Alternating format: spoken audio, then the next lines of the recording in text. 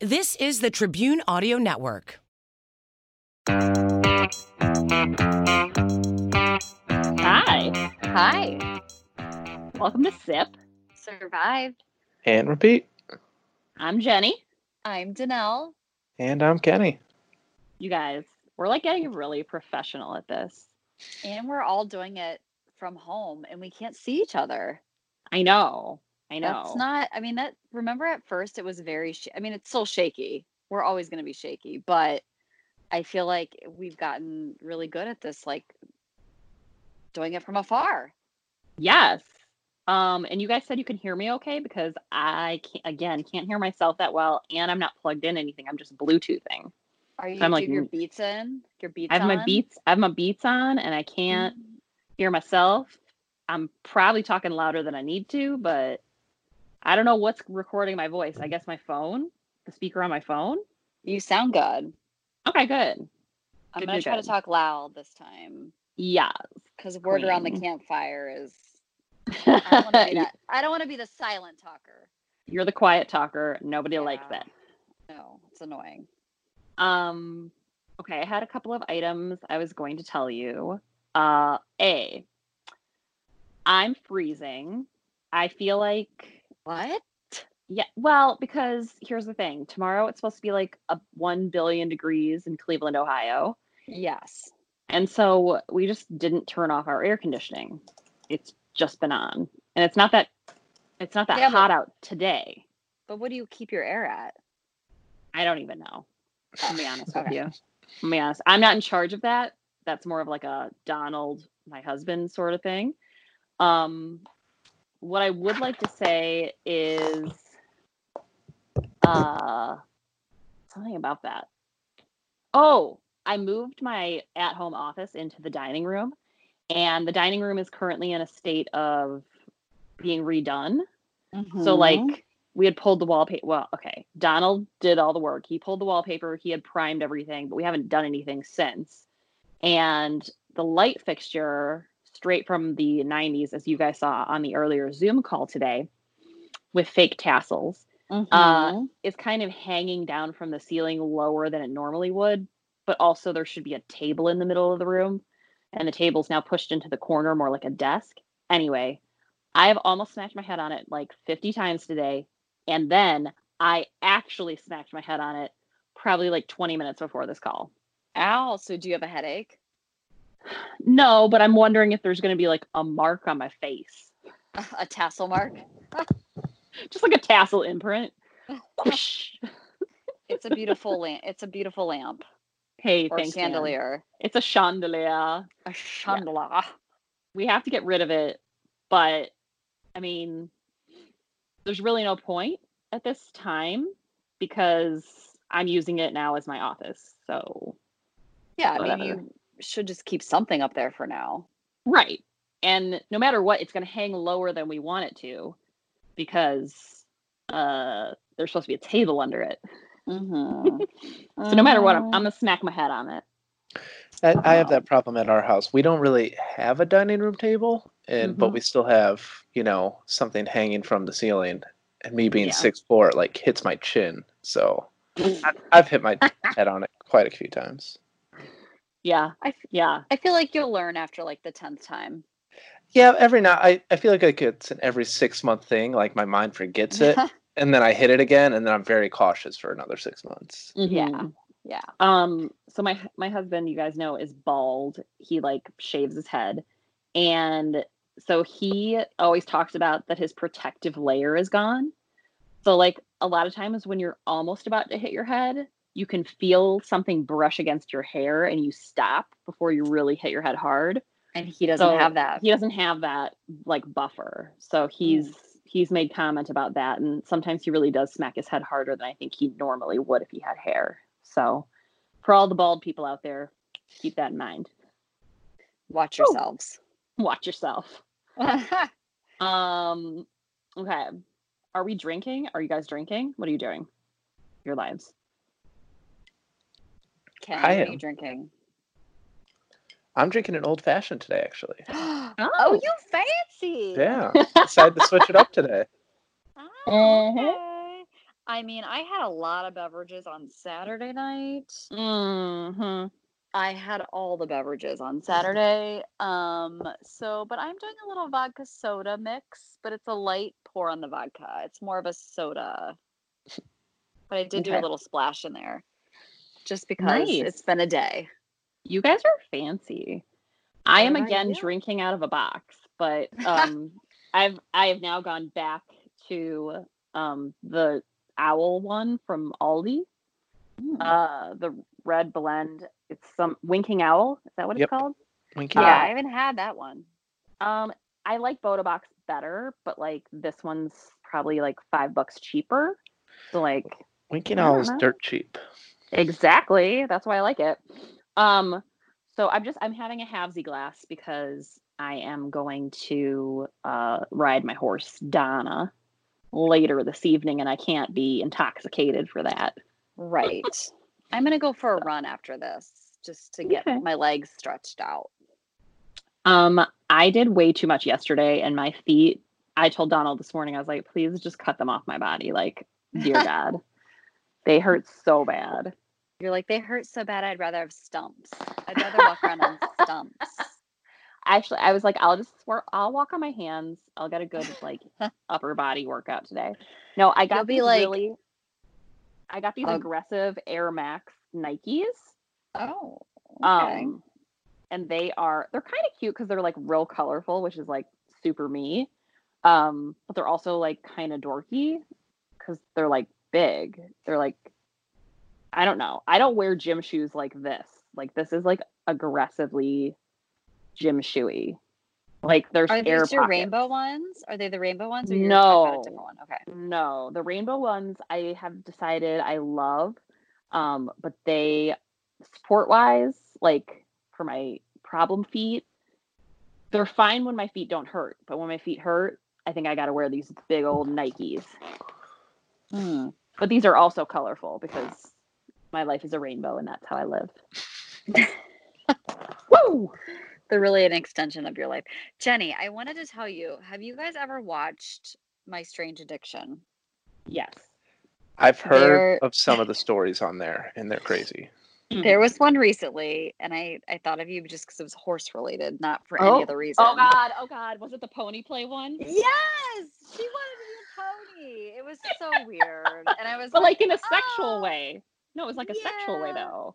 It was, but it really wasn't. Like she just trotted around in this like suit and just did these like she would name all the horse steps and then she'd do them. And I was just like, I mean, hey, to each your own, but I've seen that clip of that one.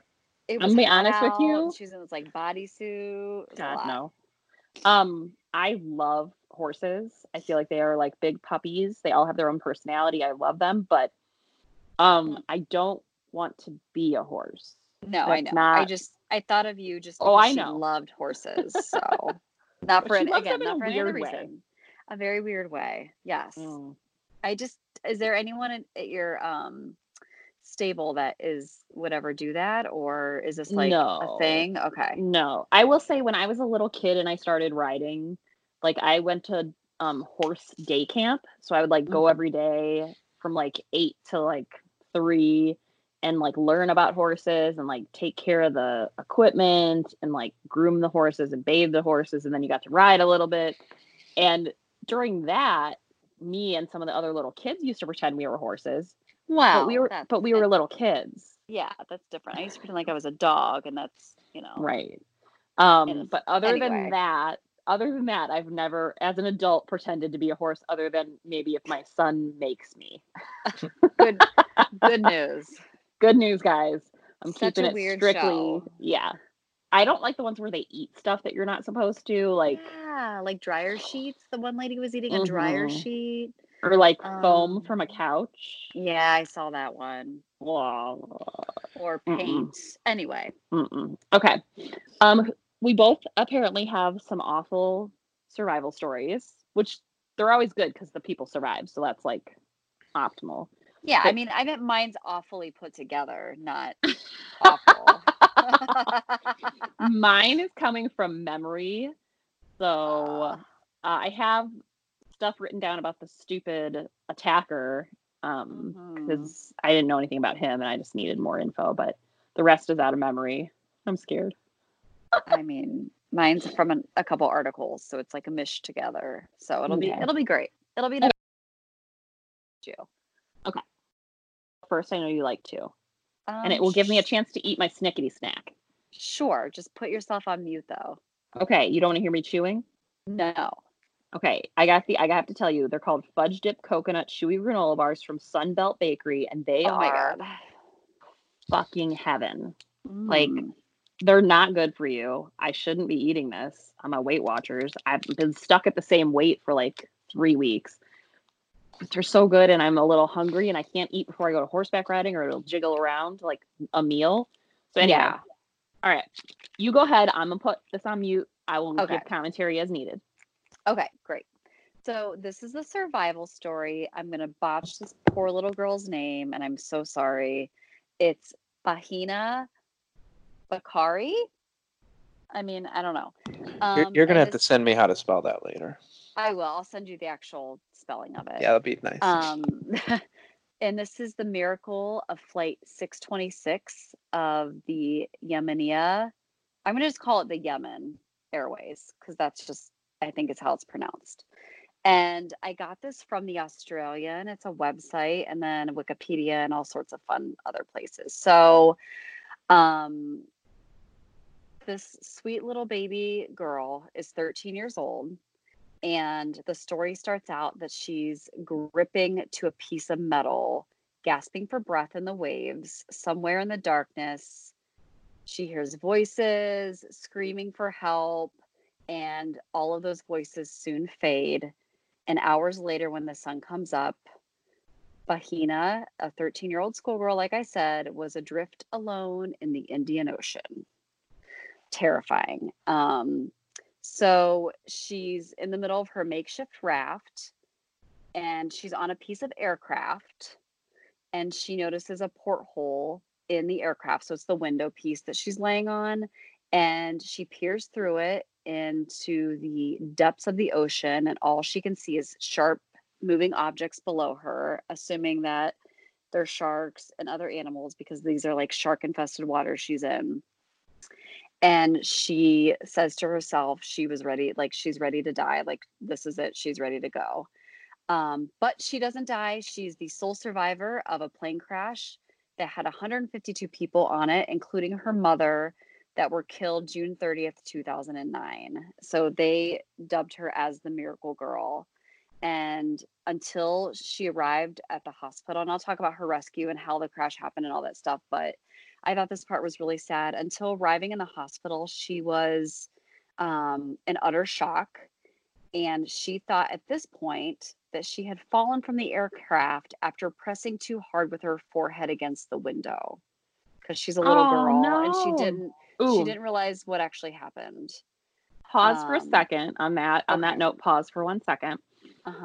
When I was a kid, I was in the I was in 8th grade, and we were going to Washington D.C. for our 8th grade trip. And we were on one of those big like buses, like charter buses that have like nice seats that lean back. I had my own 2-seat like row, and I was laying down, and I had my feet against the window of the bus. And I don't know if you know this, but those buses, those windows, they pop out. I didn't know that. Escape. Jenny. Yeah, there's like a bar at the bottom, and you pull it up and you push the window out. Well, I'm sleeping, and all of a sudden I feel the window start to like move.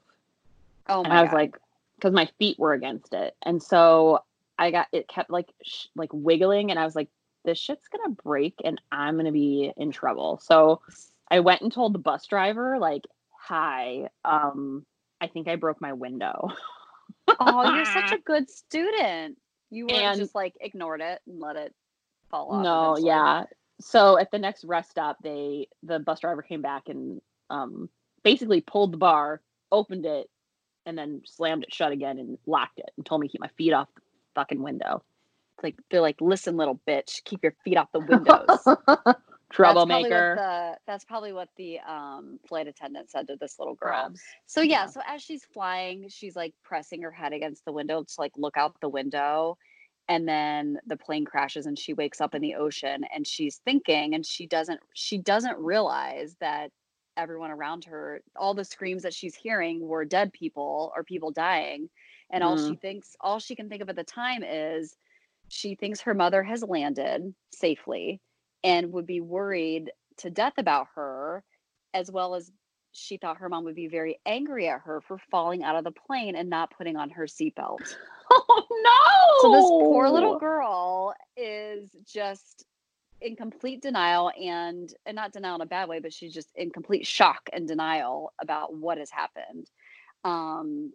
So to back up a little bit, her and her mom got on the plane, boarded a plane in Paris. They lived in Paris, and they were going to this small little island in the Indian Ocean, which is where I believe her mom's family was from, and it was her first time visiting the little girls.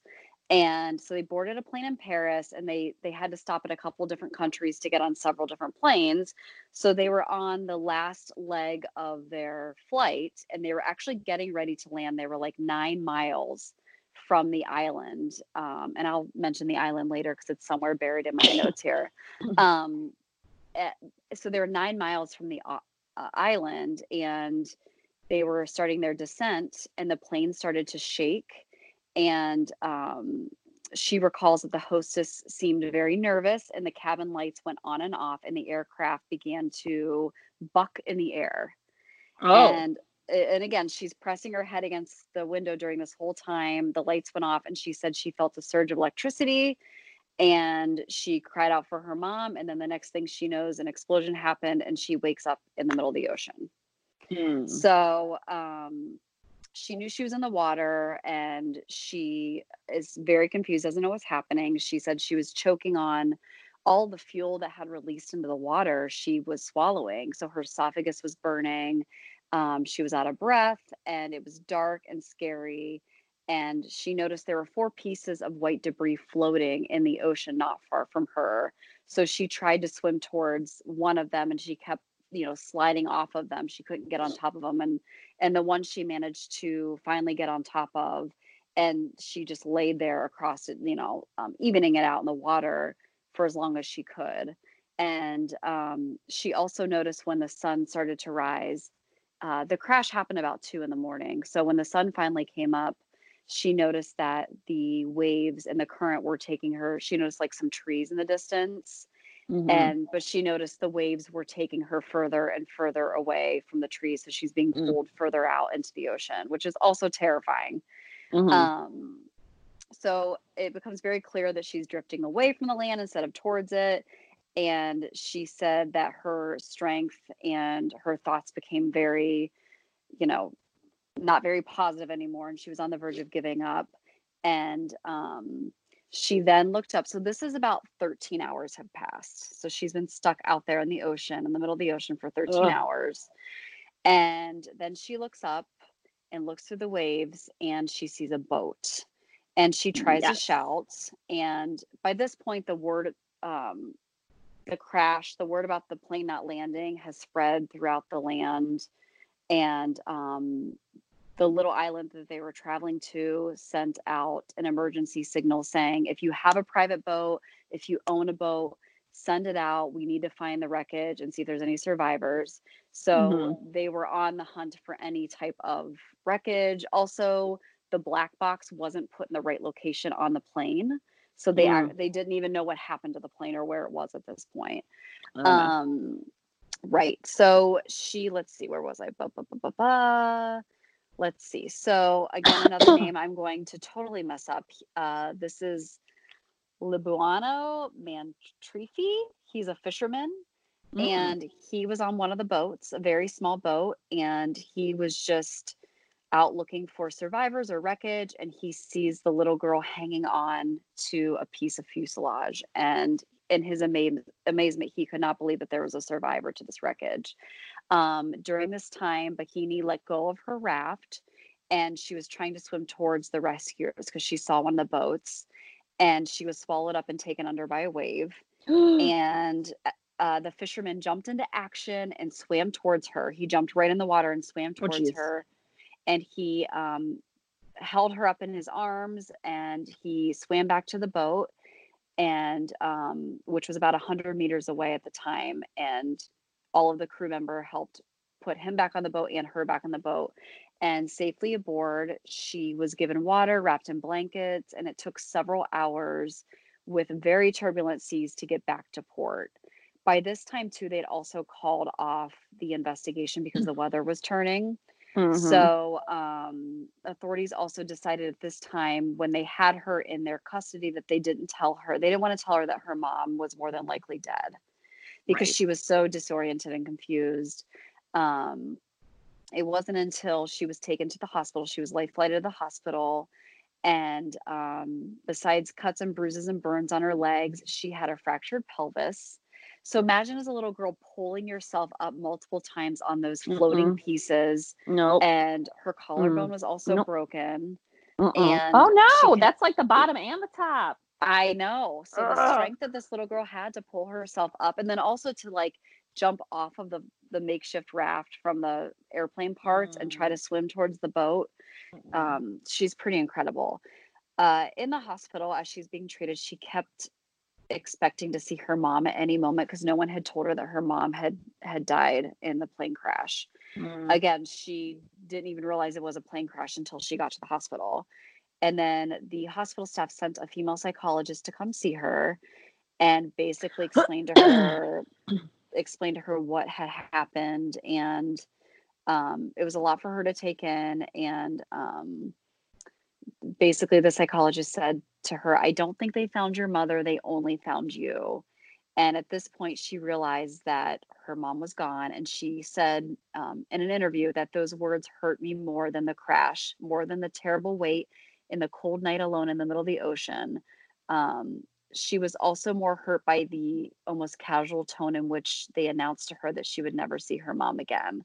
So the psychologist was there to help her, but she took this as almost an afterthought, that they were just telling, she was hurt more by the fact that they were telling her later on. She was also had a lot of trauma afterwards, realizing that she was the only survivor. All of the passengers, the pilot, the crew, everybody had fell from the plane and died just right next to her. And then she put two and two together with all those noises and the sounds she was hearing, that those were actually people that were dying next to her.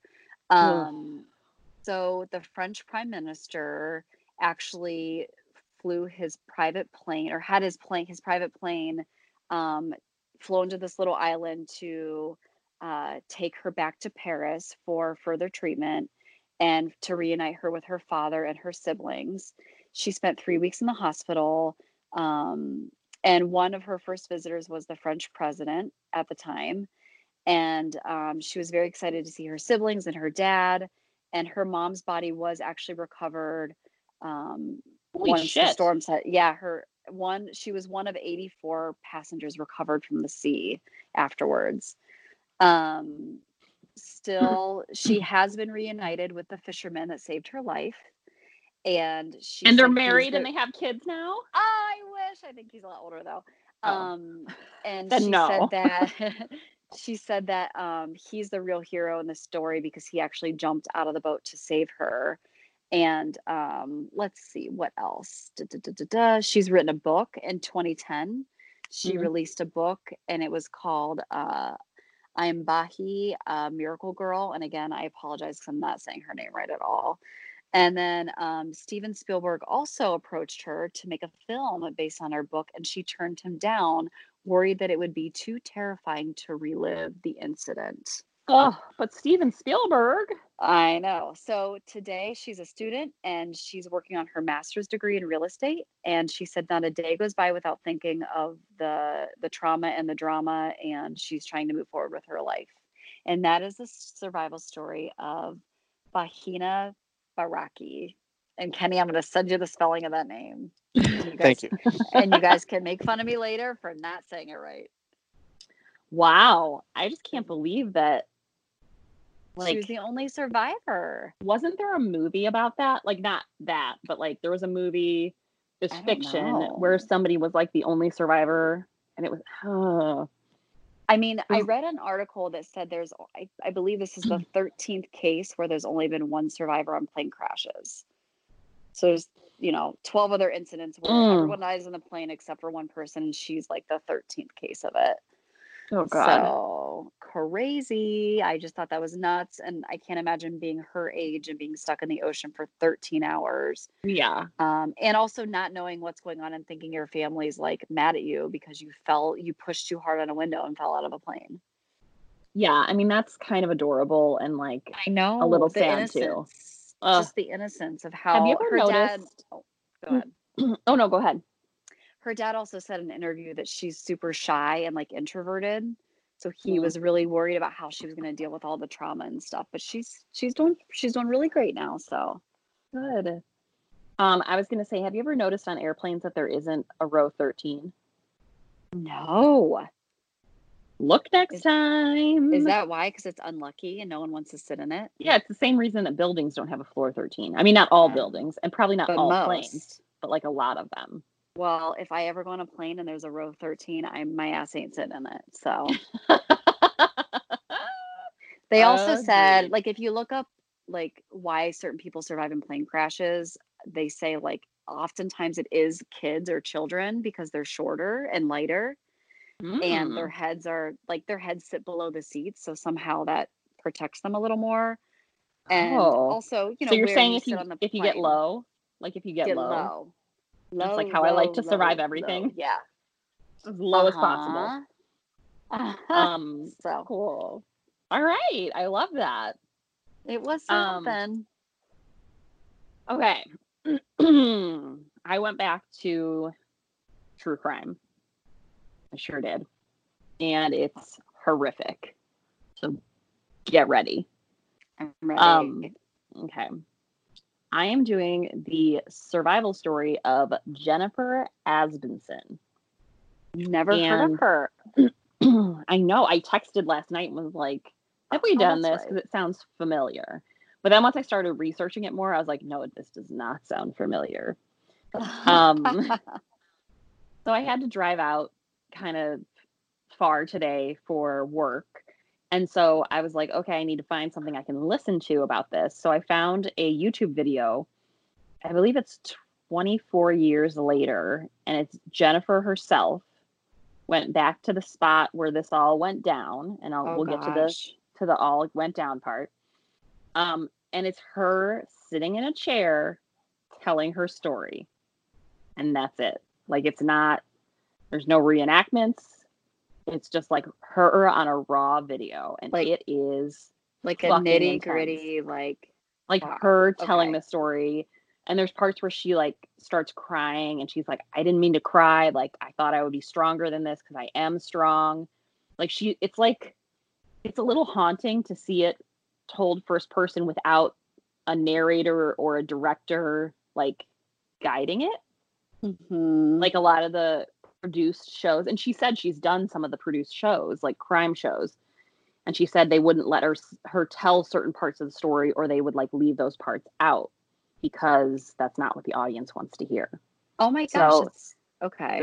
This was super raw, and I love to watch these true crime reenactments, and this was not a fucking reenactment. This was like the person just sitting there telling it, and it was awful but important. So Jennifer Asbenson, I hope I'm saying that right. This is in California. It's I think it's Orange County and like in the desert kind of area.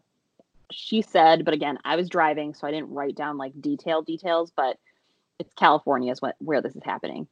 Okay. She's 19 years old, and it is 1992. So take yourself back to 1992. 19. Yeah. There's some good shit going on then. She's 19 years old. She grew up in, it sounds like kind of hard times is what it sounds like. It sounds like her relationship with her parents was a little rocky. She didn't find them to be super nice, but I don't know any teenagers that are like, my parents are the coolest. So right. Whatever. But she also said she grew up without electricity and without running water. So it sounds baby like girl. she grew up at least in some sort of poverty or a cult. I don't know. She didn't say that. I'm just throwing it out there. They weren't normal circumstances. Let's just say no. that. In 1992, they were not normal circumstances. No. So she's 19 years old. She has finally gotten her own apartment and a job. And so it's like a whole new world for Jennifer, which is super exciting. And it's very noble. She was working with children, I think little girls that had disabilities, both mental and physical. So she went into work at 10 p.m. and she stayed at work until 6 a.m. So she was doing the graveyard shift, and she was the only caretaker there during the night shift. And she was basically there in case any of the girls woke up and needed anything during the night, because they were pretty much incapable of caring for themselves. So they had to get a drink or go to the bathroom or whatever. She was the only one there. So again, she had just moved out and she had her own place, and she didn't have a car or anything. So she had to take the bus. So she was very reliant on the bus schedule. Well, she was pretty new to like figuring that out. So she thought she had some extra time when she got to the bus stop one night. I believe it was September. And so she stopped in the gas station to buy some candy for the little girls to leave for them, overnight, like, give them a little treat. So she's in the gas station and she looks out the window and she sees the bus drive by. Oh no. Ugh. We've all been there. You've been waiting for a bus, whether it be a city bus, a school bus, a ride of some sort, and they just fucking drive by and you're like, no, that's my ride. And it's in the middle of the night, so that on top of it. So it's like 9:30 p.m. Because she has to get to work by 10, and she knows that if she's late or doesn't show up on time, that she has the chance of being fired, because they're pretty strict about the rotation there, because people have been on for a long time. I think they have during the day, like more like nurse kind of staff. So she's there to relieve them. So anyway, she misses the bus and she's like panicked, and she doesn't know when the next bus comes. So she's like, I'm going to be late to work. I'm going to get fired. Like, this is terrible. And I've already been late a couple times just because the bus schedule hasn't been super reliable, even when it does show 19, up and I get on it. Like, she seems so responsible for a 19-year-old, like, to only be, Yeah. So she goes out to the bus stop and she's kind of like waiting around. It's not like she could check her cell phone or anything because they didn't exist, everyone. And a car pulls up and it's a guy, and he says, hey, can I give you a ride? It looks like you need to get somewhere. And she looked at the guy and he kind of seemed not that threatening. And she was thinking on it, and he was like, he kind of did the thing where he's like, well, if you don't need it, that's cool. And he started to drive away. But Jennifer is like, no, I really do need to get to work. So she runs after the car a little bit and says, okay, yeah, I do need a ride. Oh, 1992. You aren't supposed to be hitchhiking anymore. And it's that thing where he doesn't seem desperate, so you trust him. Well, and that's what she said. She's like, I assumed if he was a bad guy and I had paused that long, he would have jumped out of the car and just attacked me and shoved me in the car, but he didn't. He just started to drive away like it wasn't a big deal. Of course.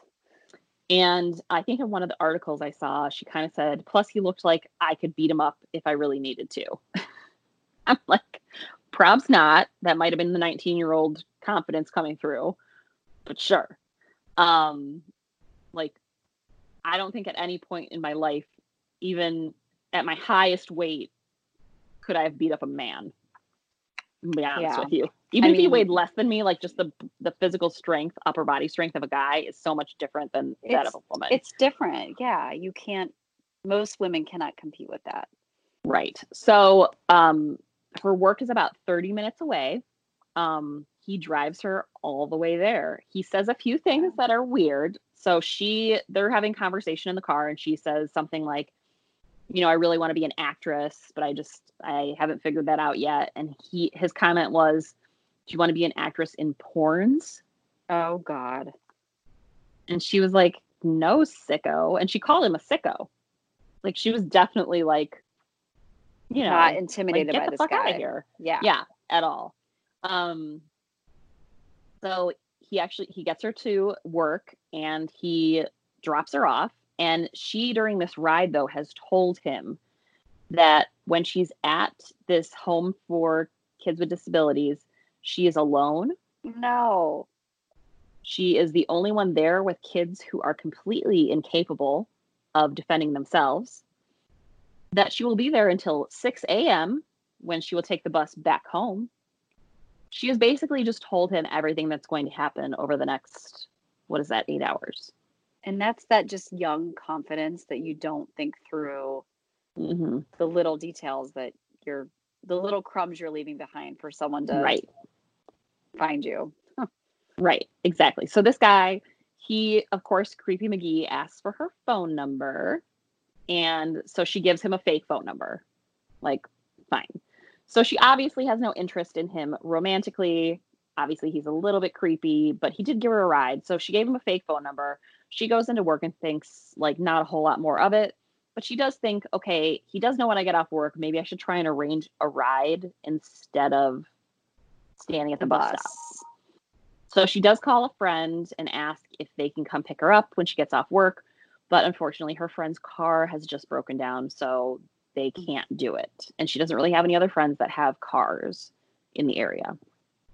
So she works her shift. She gets off at 6 a.m. She comes out and she notices a car kind of off in the distance, but she doesn't think a whole lot of it. But her mind is kind of like, I wonder if that's that guy again.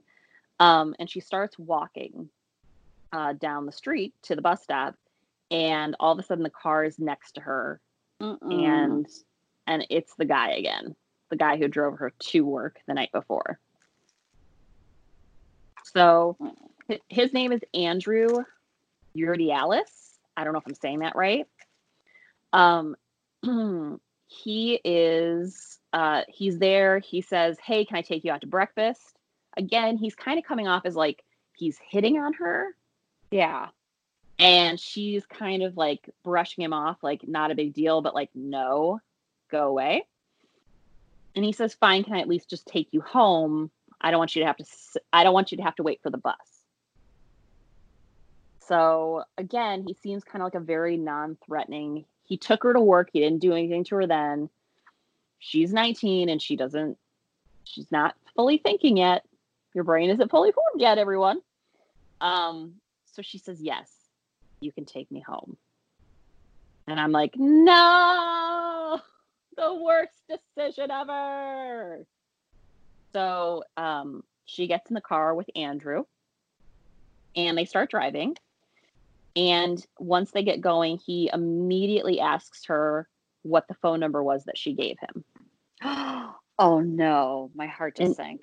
And she says, oh, that was my work number. And he gets really mad and he's like, no, it's not. I called it. Some old lady answered the phone. He then grabs her by the hair and slams her face into the dashboard. Okay. She at this point is in like full shock because she's like, no one has ever treated me this way, especially someone that I just met. Like, how is this guy so mad at me that he is now physically attacking me? Like, she's super confused. So as they're driving, he basically is yelling at her. He's so upset that she gave him a fake phone number. And then at some point, I don't know, in her video, she didn't really say how this happened. I'm guessing the car had to stop, but don't know. But he had twine in the car and he tied her hands behind her back. Oh my gosh. Okay. Again, assuming the car has stopped, twine tying happens, and then they start driving again. And she's pretty familiar with the area. And she's thinking in her head, please don't turn down this one road because that is the road to like the fucking desert. And no one is out there. And this guy's going to kill me. Like, so now she's starting to like realize what danger she's in. Well, of course, he turns down the road. Of course. That she is like, please God, don't turn down this road. So he's driving down this road, and she's like, I'll do anything you want. You want to rob a bank together? I will rob the bank for you. Like, whatever you want, I'm in. Just don't kill me. So he unzips his pants and says that he wants oral sex. Mm-hmm. It's at this point that she realizes that she really can't, because he is having erectile dysfunction. Like, it's not up. It's not ready. It's not standing at attention. Maybe it could be the twine, or I don't know, you bashing someone's head into the dashboard. Yeah. But something is definitely wrong, and she's kind of like, what do I do with this? Like, so she kind of is like, I can't, and that obviously infuriates him to no end. So, eventually he pulls the car over, and then he gets on top of her, and his intent is obviously to rape her. So, she's in the passenger seat. He has now straddled her in the passenger seat, and he has a big knife, and he starts cutting off her clothes. Oh my God. Which is, like, to me, like, so aggressive. And also to her, she was like, she said he was so quick with the knife and where to cut that she's like, this isn't the first time he's done this. Yeah. Like, his intentions, like, he had done this before. Mm-mm. So he gets most of her clothes off. He can't get her sweatshirt off. But he somehow, like, cuts her bra off from under the sweatshirt or something like that. That comes into play in a minute. But again, he cannot produce an erection. So he wants to rape her, but he can't.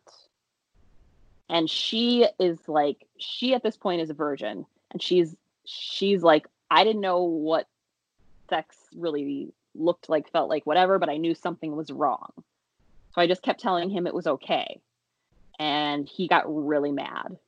And then he grabbed the underwear that he had pulled off of her, and he shoved them into her mouth.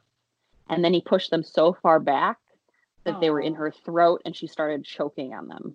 What a dick. He then took the bra he had cut off of her and wound it around her face to hold the underwear in place. So this is the point where she's like, this is how I'm going to die right now, with my own underwear choking me to death and me, like, asphyxiating on my vomit. Great. But he, at one point or another, had told her he wanted her to say, I love you. So she had this, like, all shoved in her throat, and she was choking on it, and she tries to say, I love you. And he hears it, and he immediately takes the bra and the underwear off and out, off of her face, out of her mouth and throat. And he says, say it again. And she says, I love you. And, like, what a creep. What an awful thing to make someone say who's, like, basically torturing you. But it doesn't seem to appease him. But she said, I had never said it to anyone and meant it before, you know? So she's like, I didn't know how to say it to make him believe me. And it's like, she was in the video, you can kind of tell she's blaming herself. And it's like, no, honey, this man is a psycho. Like, it's not you. Even if you did say that before and know how to say it, you're still in a situation that you're going to say it wrong, because in his mind, he's a psychopath. Yeah. So, he starts choking her manually with his hands. And, she said everything that she felt that she was so angry about or upset about, you know, any resentment she had towards her parents or her friend that couldn't pick her up because the car was broken down, or anything that she was harboring, it all went out the window. And all she thought was, I want all the love I have for my friends and family to shoot out of me and find them, because I'm about to die. Like, she is, like, accepting it. And she just is like, I want all this love I have for everyone to shoot out of me and reach them, because I want them to know before I die how much I love all of them. And she said she got to a place where she actually felt no pain and she was like happy. And in her own words, she said, I feel like I died. She's like, none of the shows would let me say it, but I think I died. And then he wasn't ready for me to be gone yet. So he started pounding on my chest and I came back too. Oh my God. But she was like, I was at such peace and I was in this wonderful place. And then all of a sudden it was like he was there again. And I was back still alive. to reality. So after this, he gets her out of the car and he drags her through the desert to some degree by her hair like a fucking caveman. And then he throws her into the trunk of the car. And she said the last thing she saw before he slammed the trunk was a bird up in a tree. And then it was just complete darkness. He gets in the car and he starts driving. And at this point, she's like, I was happy I grew up without electricity, because growing up that way, you had to remember where stuff was, because at night, if you needed to find it, there was not really a way to find it unless you knew where you left it. And she was like, so I just started thinking about trunks. Like, where would the latch be for, like, if you unlock the trunk, it's like in the middle on a lot of cars. Yeah. So her hands are still bound behind her back. So she started praying. And like she said, when I was praying, I was basically really yelling at God, like, are you kidding me? Like, you need to help a girl out. Like, this can't end this way. And she said all of a sudden she started pulling on her hands and the twine started popping off her wrists. Oh my gosh. So it was like pop, pop, pop. Like it came off her wrists and now her hands were free. So now she has her hands free to like play with the latch of the trunk of the car. Now back then they didn't have like the latch protection that they have now, or like the trunk escapes like they do now. Okay. Right. There was no latch escape. You couldn't pull a little thingy that's like the latch escapes now, they glow in the dark. So if ever you're in a trunk in a recent car, you should see something that glows in the dark that says pull to release. If you do that, it will release the trunk automatically. For her, she was just looking for the spot where the key would go in and release the trunk. Well, after a little bit of fiddling around, she finds it. She pops the trunk open, and she at first was like, I'm going to do it slow so I can get out. But she realizes he's going really fast. So she's like, no, shit. So she decides to let the trunk open like full force, because then he'll stop the car. So she opens the trunk full force. He, of course, hears this, sees it in the rearview mirror, stops the car, comes around back. He slams it shut, but not before he threatens her with a gun. And then he gets back in the car and starts to drive. Well, at this point, he has now accidentally stuck his front tires into some sort of like sand situation in the desert. So he keeps getting stuck. So now he can't drive fast. But if he can't drive fast or he can't drive at all, it also means that they're both stuck in the same spot. Right.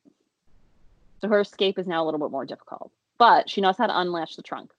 So when she's ready, she said she could tell when he was screaming at her and looking at her, because his voice was louder. And when he was looking forward again, trying to get the car unstuck, his voice seemed a little farther away. So she waited until he was looking away from her. She popped the trunk. She jumped out of that trunk and started running. There was a car coming, which is like a miracle because they were a little bit in the middle of nowhere. They're in the desert. Like what? She makes a run for it. She grabs this person's side mirror and hangs on for dear life. Oh my God, this person's probably like, what the hell? She can see into the car. It's a woman in the passenger seat and a man driving. And the woman is like hitting her husband, telling him to go. And I'm like, what kind of bitch is this? Like, stop your car. This like half naked girl is out here like needing help. Like clearly she's in distress. Right. So, but that car drives away and Jennifer gets flung to the side of the road. Oh my God. She gets up and looks behind her. Andrew is chasing her down the street with a machete. Oh my God. Like a fucking horror film. Yeah. And at that So point, I would just be like, all right, fine. I give up.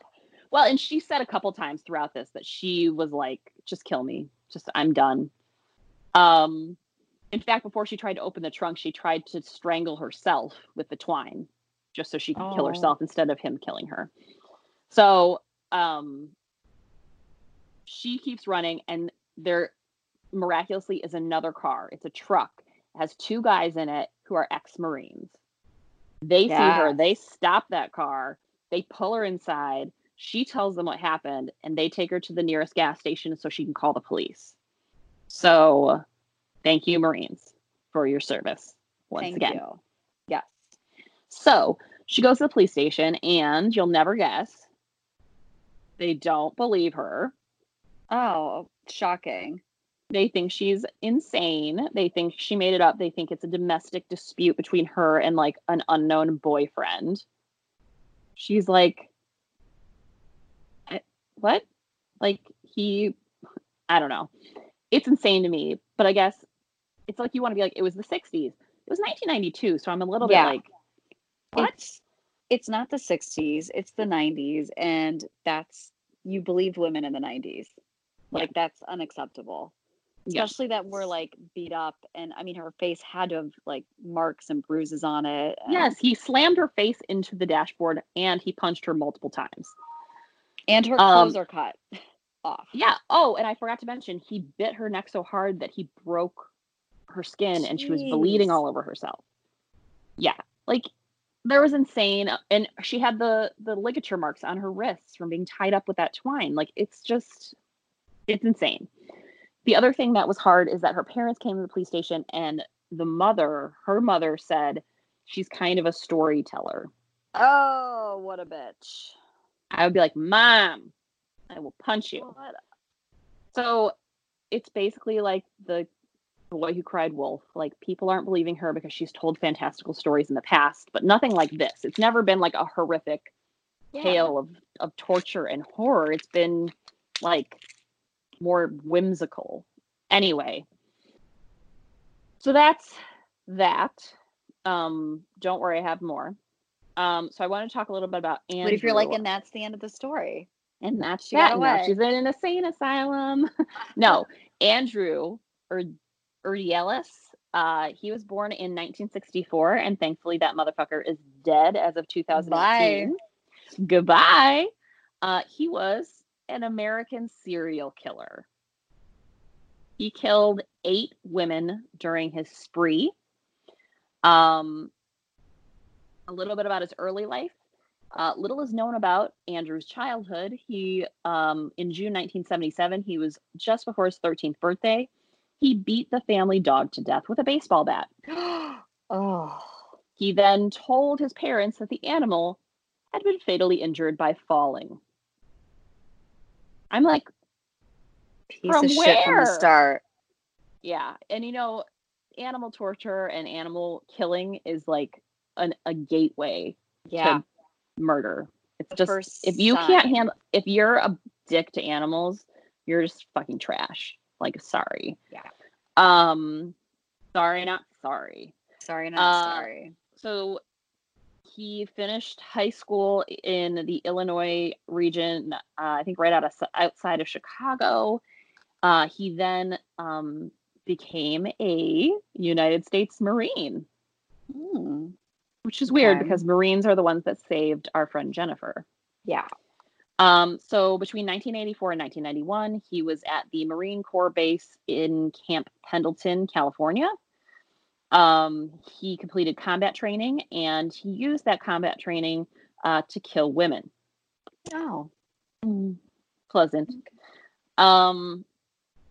He was deployed to Desert Storm. So in the 90s is when Desert Storm happened, right? He was in Desert Storm. I think 80s, like late 80s, early 90s, whatever. Okay. So he committed his first murder in January of 1986, and it was a 23-year-old communication arts student at Saddleback Community College. So he stabbed her 41 times. Wow. aggressive. So again, I don't know. Usually there's a reason that these guys have something against women. So who knows what kind of fucked up thing happened to him that he hates women this much. But next kill was 2 years later in 1988. He killed a 29-year-old sex worker. And he killed her with a .45 caliber pistol. He continued to kill sex workers at this point. I think probably because they were easy targets, because they're vulnerable. They're out there on the streets. Like it's easy. So let's see. In 1991, he was honorably discharged from the Marine Corps. Mm-hmm. And he moved back to his parents' home near Chicago. But he, in 1992, returned to California on holiday, or as we like to call it in America, vacation. And that's when he ran into 19-year-old Jennifer Asbenson, the person who survives. So anyway, interestingly enough, she reported the incident to police and they didn't take her seriously. And Andrew returned the rental car that he had abducted her with the same day and flew back to Illinois. Ugh. So he assaulted her at 6 a.m. till whenever. And then after that happened and she got away, he returned his rental car and just like nothing, and flew home like nothing had happened. All in a day's work. Psycho. So now he's in Illinois and he was like, cool, I'm just going to do samesies in Illinois. So he continued stalking basically sex workers, and he had his job was as a security guard at a Chicago mall. So a lot of customers knew him and trusted him, and he was around his family all the time because his parents were there, and I don't know if he had siblings or whatever. So he had like this safe little nook in Chicago area, but he was still killing people because he is a psycho. So the last person he attempted to murder, that happened in 1997. And it was a sex worker that he had threatened with a pistol, and he attempted to handcuff her, but she got away. So technically Jennifer and this sex worker are the two survivors. So he was arrested and... they believed her. Yeah. Well, it's 1997 now, so like, times have changed. So I'm not saying that in like a way like right. It's just so disappointing that they did not believe. Well, and they had all these murders that had gone unsolved in the last few years, so they were like, So they said, we're going to test his weapon against the murders in the area, and the ballistics were a match. But before they could get the ballistics match back, Andrew made a full confession to 8 murders. Wow. So before they could even get the like, he was just like, you know what? Take me in. Done. I killed people. Just, So he went on trial in Chicago. He basically was sentenced to death, but then in 2011 in Illinois, the death penalty was revoked, so he got life imprisonment without parole. But at this point, California was like, hey, send him to us. Extradite him to us because we have the death penalty and we want to get this motherfucker. So they send him to California, and that's when he confesses to the killings there, along with the attempted murder of Jennifer, which at this point had still been seen as not being real. She was seen as that she had a mental illness, that this was a boyfriend. What? She was actually put into a mental hospital for a while. Stop. Because she was cutting herself. Well, yeah, because she was so disturbed. Yes. So it was a good day for Jennifer when all this went down. Andrew Urdiellis, I don't care how to say his name, he was sentenced to death in California. However, on November 2nd, 2018, at 11:15 p.m., he was found unresponsive in his cell at San Quentin State Prison. He was alone, and it was apparently death by suicide, and he was 54 years old. Bye. Goodbye. We don't like you. So Jennifer it's now, well, when she did this video, it was 24 years after. I didn't look when this video happened. 1992. Math. It's been a while. Goodbye. It's still very raw for her, but she wrote a book about her experience, and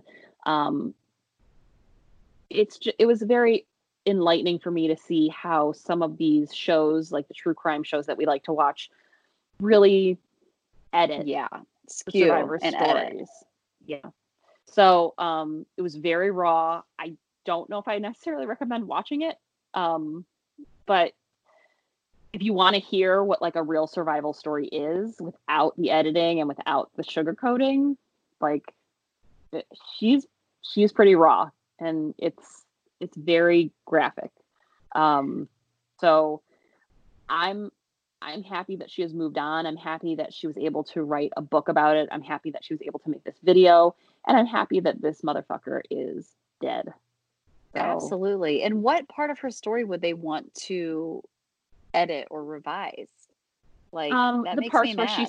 the parts where she said during it that she believed she was dead and he brought her back to life. The parts where she said, "I just wanted to die. I wanted to kill myself, or I wanted him to kill me."